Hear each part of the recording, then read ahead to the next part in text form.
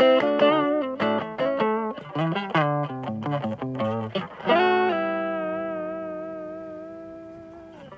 it going, everyone? Welcome back to this episode of Market Saints.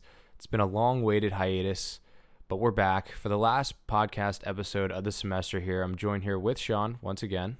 Hi, Cole. Thanks for having me again, mate. Yeah, so we've got a good episode for you guys. There's been a lot in the news. Unfortunately, we've been very busy as of recently. I know Sean over here has like 3 finals right up against each other. Yeah, it's been pretty rough over the last couple of days. Right within the week, damn near almost. So we're just getting one more episode out for you guys because we're talking to Elon Musk. Again, I feel like he comes up every other episode, I swear at this point. It's kind of ridiculous, but this man really does have a propensity to be frontline in the news quite consistently at this point. You almost got to respect it at this point, to be honest. Yeah, just his influence over everything. He just comes up in every conversation. Really. I mean, honestly, I feel like his influence is half of where I guess it's just using influence in 2 different ways. His influence is where half of his sphere of influence and power comes from. He makes so much money on investments just because people believe in whatever the hell he says. Like, I mean, that was the big thing with Bitcoin and whatnot, where you'd be like, oh, I like Bitcoin, and then all of a sudden the price Everyone went up. would just follow what he says. Yeah, the price just went up. I saw also the other day, he was like, someone could pay like, I think it was like $200,000 or something, and he said this, it's like, it's not a lot of money if you're thinking about going to space or something. So I think also what he believes is possible for himself, obviously, is not possible for everyone, you know?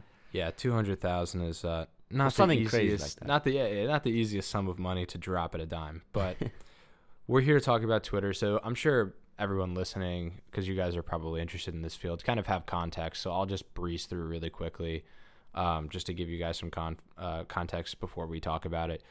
So basically, by the way, other fun fact, I'm pretty sure yesterday Vanguard just bought another couple percent, so that Vanguard is now the biggest shareholder. I think they bought just over 10%. Their total sum is now over 10%.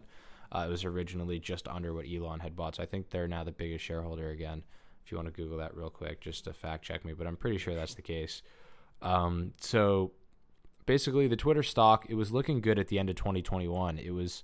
or not the end of 2021, the first 6 months or so of 2021, the price was above 60. It was all the way up to the high 70s, and then it kind of crashed coming into 2022 down into the 30s. So we saw the stock price literally cut in half. Now, Musk is offering 54.2, which is a 10% premium on the closing date of 46. But it wasn't always at 46. The stock was really trading around the mid-30s. Let's call it. It went from 39 to 49 the day that Musk bought 9.8 or whatever percent of the company. Again, just speaking to his influence. Yeah, so the stock price goes up from 39 to 49. That's a pretty big jump. I mean, $10 to a stock isn't that much, but when you're talking about a stock that's only worth $39, that's a pretty massive increase. Yeah, it's like almost a 30% increase almost. So stock goes up $10 when Musk buys in. It steadies out because after a big event like that, the stock always goes down a little bit after the hype and mediates. But it was down to like 46, and then he comes in the next 2 or 3 weeks after and basically says, "I want to buy the whole company in cash at 54.2." Which is another 10% premium on whatever the stock price was then. Do you want to also just another thing worth noting is that I don't know if you guys must have seen this, but he denied a position offered to him to join the board, which was kind of like a foregrounding. So people were a bit skeptical about what his next move was if he denied that position. Yeah, so many people predicted that he was going to try to buy the company when he denied the board because they offered him a board chair solely to stop him from acquiring the company, because once you're on the board, you can't exceed more than like 15% ownership of the company or something like that. Yeah. So they were basically... From what's happened now, and we'll explain it now because the Twitter has they've basically taken a poison pill. But I think offering Elon the seat on the board was basically the best case scenario for them before the poison pill. I think the poison pill is the backup, because if Elon Musk said, sure, I'll take the board chair, great, he's topped out at 15%. We don't have to dilute our shares, which we'll explain for the poison pill. And everybody wins, sort of. I guess Elon doesn't win because he wants to acquire the company. Yeah, I mean, it's the best case scenario for them in that sort of situation. I mean, so do you want to explain so Twitter recently has done a poison pill. Basically, they're trying to blackball Elon Musk. But what is a poison pill? So essentially, I mean, just to explain it in as simple terms as possible, a poison pill is a defense mechanism taken by a certain company when you've got a potential sort of shareholder, Elon Musk, or an acquirer in this case, Elon Musk, wanting to overtake a large stake in the company. And all the poison pill does is it prevents someone like this from doing so.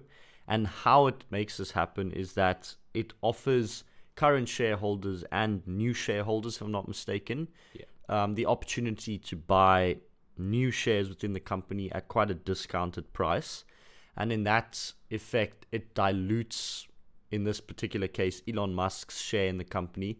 But at the same time, it also dilutes current shareholders' share in the company. So as Cole said, although it's not the ideal situation because you're effectively diluting value for both parties, in this particular situation, I think it's the best they could have done, to be honest.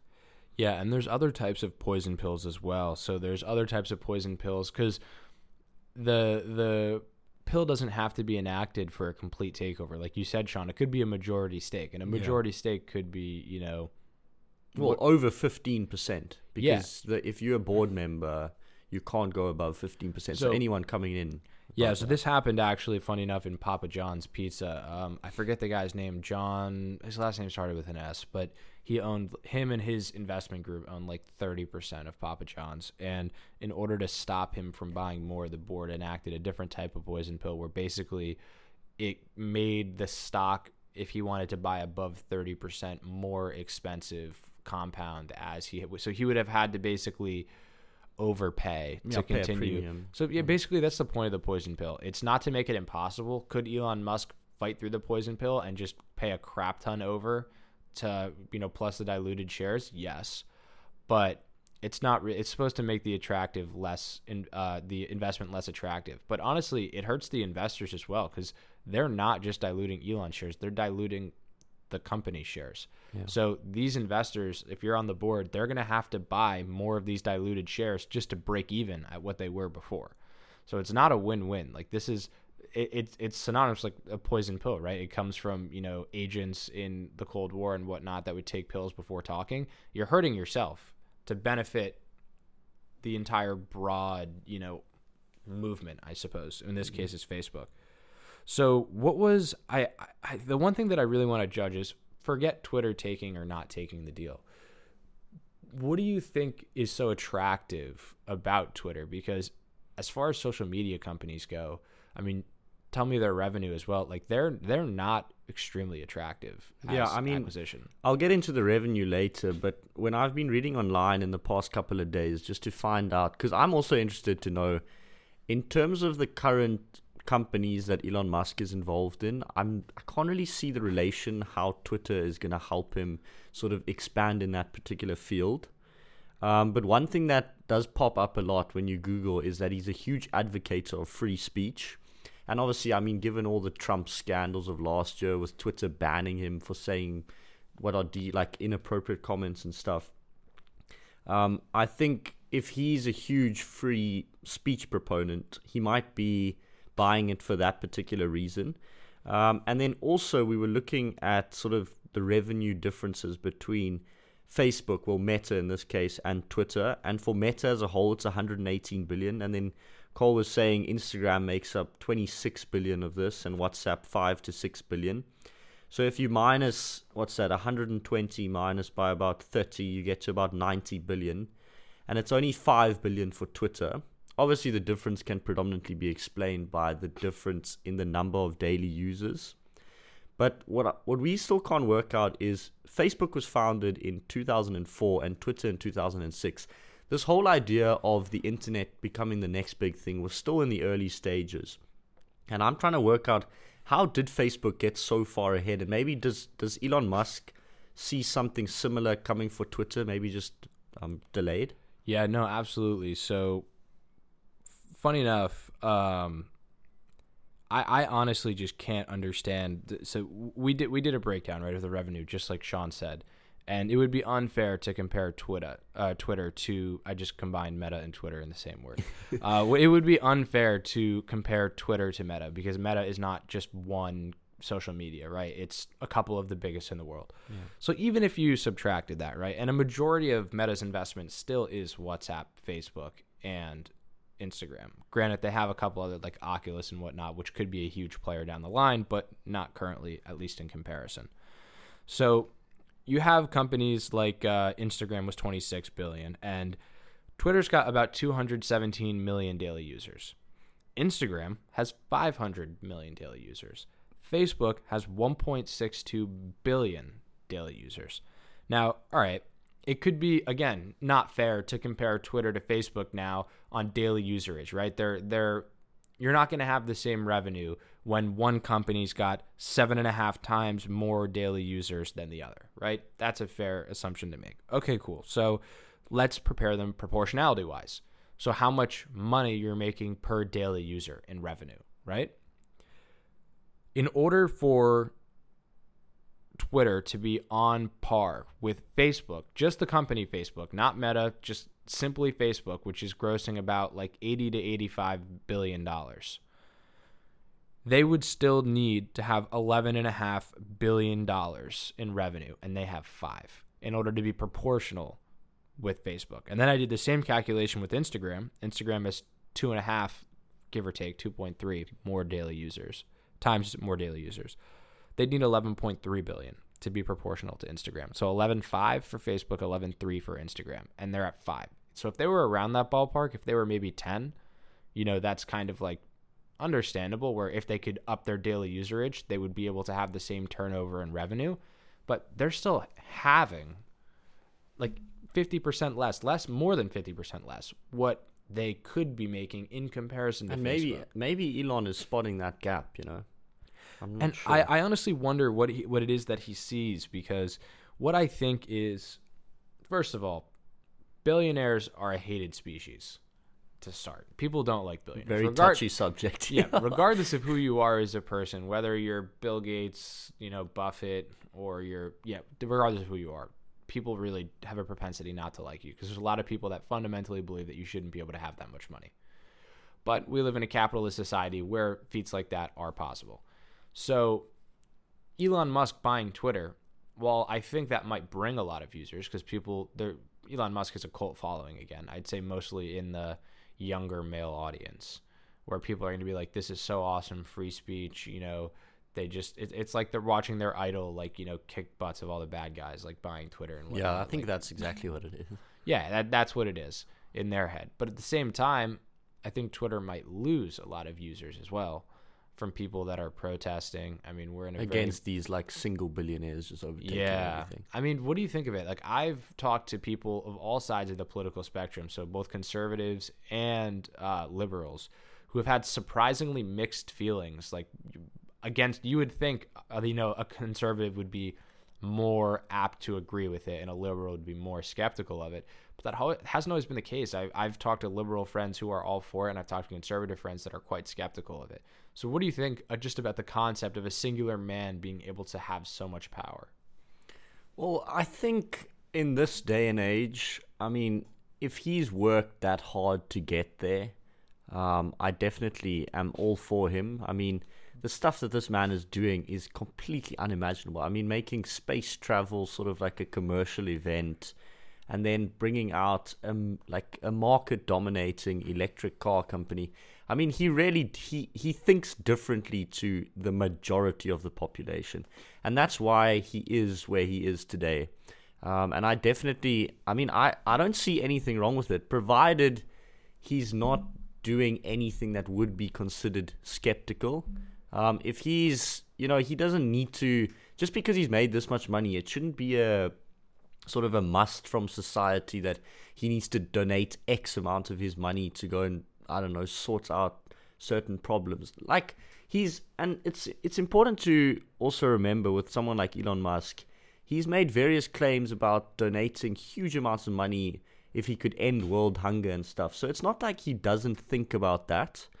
I think just a hugely successful guy in what he does, and a really, really a different and unique thinker to the majority. Yeah, the thing you also got to take into consideration is how many people or how many of those charitable donations to end world hunger are really just massive tax write-offs, which is Yeah, true. always something that, I mean, still for a good cause, I guess, but most probably. It shows that he does have the idea in mind, even though he is trying to get around tax, maybe. Yeah. I mean, obviously that's unverified, so I'm not entirely sure, but I can assume that maybe something like that could have been spoken about. But yeah, overall, I think I'm kind of cool with the idea of him owning it. And the reason that I think that is because we live in an era today where people hold public figures accountable. So as long as, to at least public knowledge, Elon Musk, assuming in this hypothetical he owns Twitter now, we're able to run the company fairly, smoothly. There wasn't any privacy scandals like Facebook where they're stealing your information. He wasn't being super biased towards one political party over another. He wasn't like, as long as Twitter stayed as an objective, and I would say Twitter right now is not an objectively unbiased platform. I'd say Twitter is very biased platform. But as long as it stayed as a neutral platform, I think that really what's the difference between one person owning it and 50 people owning it, besides the fact that there's more voices in the room? Yeah. I mean, another thing that I think we must maybe just shift slightly towards is like, if you were a board member, we were touching upon this sometime earlier, would you be in favor of this since he's paying such a premium, So it really depends, because as I said before, and it was very uncharacteristic of the stock, to be fair, the price was up like 79 at its peak in 2022, is dancing between 50 and 79. And so if they have any hope or, forecasts that it's going to return to that kind of number, I can see why maybe they're going to say, no, if you're on the Twitter board, you're already super rich. So you're like, I can just continue to hold on to this, and I think that it'll increase 2 times in the next 10 years, and then I'll cash out when I'm 60. I don't know, like whenever. Or, it kind of is a very attractive offer at the same time, because Twitter's been kind of plateauing. Again, their revenue's not great, especially when compared to their direct competitors, like we touched on earlier, yeah. And, TikTok is also way outperforming them. I mean, I don't even want to see TikTok's daily users. It's probably more than 1.6 billion people. And quite frankly, yeah, I think it is it's a cash offer. And it's hard to liquidate all your shares as a board member. You have to like notify the board, like it's like a public, you know what I mean? Like it's not like you can just discreetly sell. And all here your comes shares. this prime opportunity to do that. So yeah, it's not. They're literally just taking all your shares for you right at face value, 54.2, and that's a premium on whatever it is. So yeah, I mean, it honestly depends. It depends what their buy-in was. I don't know what they bought in. I'm assuming they probably bought in way cheap a long time ago if they're on the board of Twitter. So I'm assuming like nobody came in and was like, yeah, I'm going to buy 5% of Twitter at $79. I'm assuming that definitely didn't happen. But yeah, maybe it's a long-term play. Maybe it's a pride thing. Maybe they don't like the idea of somebody waltzing in and basically flipping them the bird when they try to put them on the board, and then just saying, actually, I just want to buy all of your. Because I mean, it'd be honestly foolish not to take into account, if you're that rich, a lot of those guys are very prideful. Because you got a couple $1 billion in the bank. You're a big guy on campus. You've sold some massive investment in your life, whether you owned a company or owned a big stake, whether you're, just made money from the stock market, real estate. You're Mr. Big Pants. And then basically the Big Pants of the world comes along and says, no, not in this context. Yeah, he basically alphas the entire board and is like, nah, I'm just going to buy all of you. And still, that's only, 30% of my net. Quite humiliating, actually. Yeah, and it's still like not, it's like, it was like 20%, 15% of his net worth. Maybe it was 13%. I was like, and he just buys all of your shares. And like, I don't know. So it could be a place of pride as well. Like, it honestly wouldn't shock me if people were putting their feet in the sand just out of their own hubris rather than looking at the investment itself. And I mean, I'm trying to think of where Elon could make money. I feel like Elon would make money just because it's Elon Musk, and honestly, he's built up the self-image where if it was like an unnamed billionaire, I feel like it wouldn't be the same. But I guess, and I don't really know all the legalities around this, from what I've read, he wants to take it private, right? He'll take it private for a couple of years. And then what does he do? He comes out with an IPO, and then I don't know if you can, but if he can, he liquidates all of his shares at the IPO and makes a buttload of money. Because I'll remember, this is a random company, but Rivian, right? The electric car company, their IPO was like $78. It was at like 178 in the first day. Yeah. So if you just liquidate all your shares at that massive one bump, and now it's all the way back down to like 100 or whatever it is now, but IPOs always go crazy because there's so much hype around it. Yeah. So do you think that would be his mode of plan, or do you really think that, where else can Elon really make money in Twitter, you think? Yeah, I mean, I think it's going back to his free speech platform. I think he's going to use it to exert more influence over the world population. And maybe also, since Twitter's so big in terms of generating revenue from advertising, to get more of his products out there as he expands into more and more divisions. But yeah, that is interesting to think about, whether he's just going to wait a bit, hype himself up a bit more, get more people on his side, IPO it, and then immediately sell out of it and make a lot of cash. Yeah, because when it comes to, Twitter as a platform, actual usability, because we have to take that into account, because they're, not getting as many users as Instagram and the other for Facebook for a reason. And I honestly think it's because Twitter is a harder platform to use, in my opinion, as an average person. And I say that because Twitter looks really fun if you're super famous and you have a big following, right? Because if you have a big following, people are listening and reading what you're saying. Because how Twitter works is, if you tweet something, nobody that doesn't follow you will see your tweet. And how people see your tweets is by other people retweeting it. So you'll see a mutual follower retweet something and you'll be like, oh, that's funny, I'm going to follow that guy. And then you'll start seeing their stuff. And there's explore pages and whatnot, but that's basically how it works. So somebody like Elon Musk, who I think is the 5th most followed person on Twitter, around there, he's got like 80 and some change billion followers. Or million followers, not billion. I was about to say, since when did the world population grow that big? He bought a bunch of bots. Yeah, no. So it's like 80 and some change million followers. He gets a lot of engagement on all of his posts, but as a normal person, really not many people see what you have to say, and it's not like a very fun platform to randomly say things to nobody. You know what I mean? Or like tens of people rather than like tens of thousands of people. Yeah. Where you're getting more engagement, you're getting heated conversations and the replies and whatnot. So it's kind of getting overtaken, where Instagram is more of a like artsy, showing off to people that kind of platform. And then Facebook is much more multifaceted, because you have so many groups of like information. Like for all our St. Andrews groups, like somebody is hosting a birthday party, even on they're hosting a birthday party, they make a Facebook event, they invite everyone, and they can RSVP through Facebook. I just feel like it's more multifaceted. They have Messenger. So, I mean, Facebook basically has WhatsApp built into Facebook. Exactly, and then they just also have WhatsApp. Crazy. So, even then, like, Instagram's done the same thing. You can call, like, FaceTime and you audio got Messenger call as somebody on that. I don't know if you can do that on Twitter. I'm honestly, I'm I don't not use sure. Twitter. I also don't use Twitter. So I use Instagram, and I guess I use Instagram every day, and I guess I technically use Facebook. Not every day, not at all. But I use Facebook more for its utility rather than for entertainment. I don't like scroll through Facebook. Yeah. But I use it for events and stuff like because that. it's what everybody uses. And Yeah. I think it's more of a UK thing. People in the US did not use Facebook. Yeah, same as me. I mean, also what's huge on Facebook is reselling of tickets.